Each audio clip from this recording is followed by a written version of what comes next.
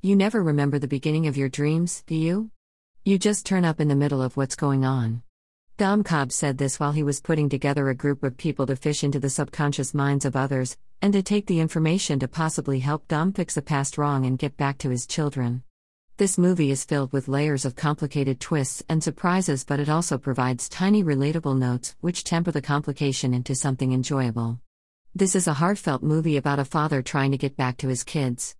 Although this movie does have a bit of gunfighting, I wouldn't say it's scary. Dom Cobb, portrayed by Leonardo DiCaprio, has a complex background and is just trying to redeem himself to his family.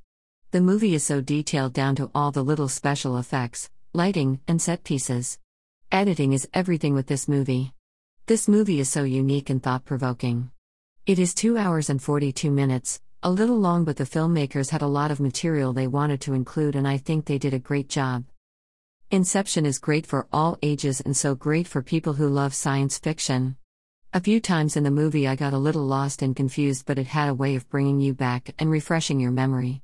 There is a lot of running and yelling which can make the dialogue hard to understand at times, especially when the characters are whispering or talking in another language.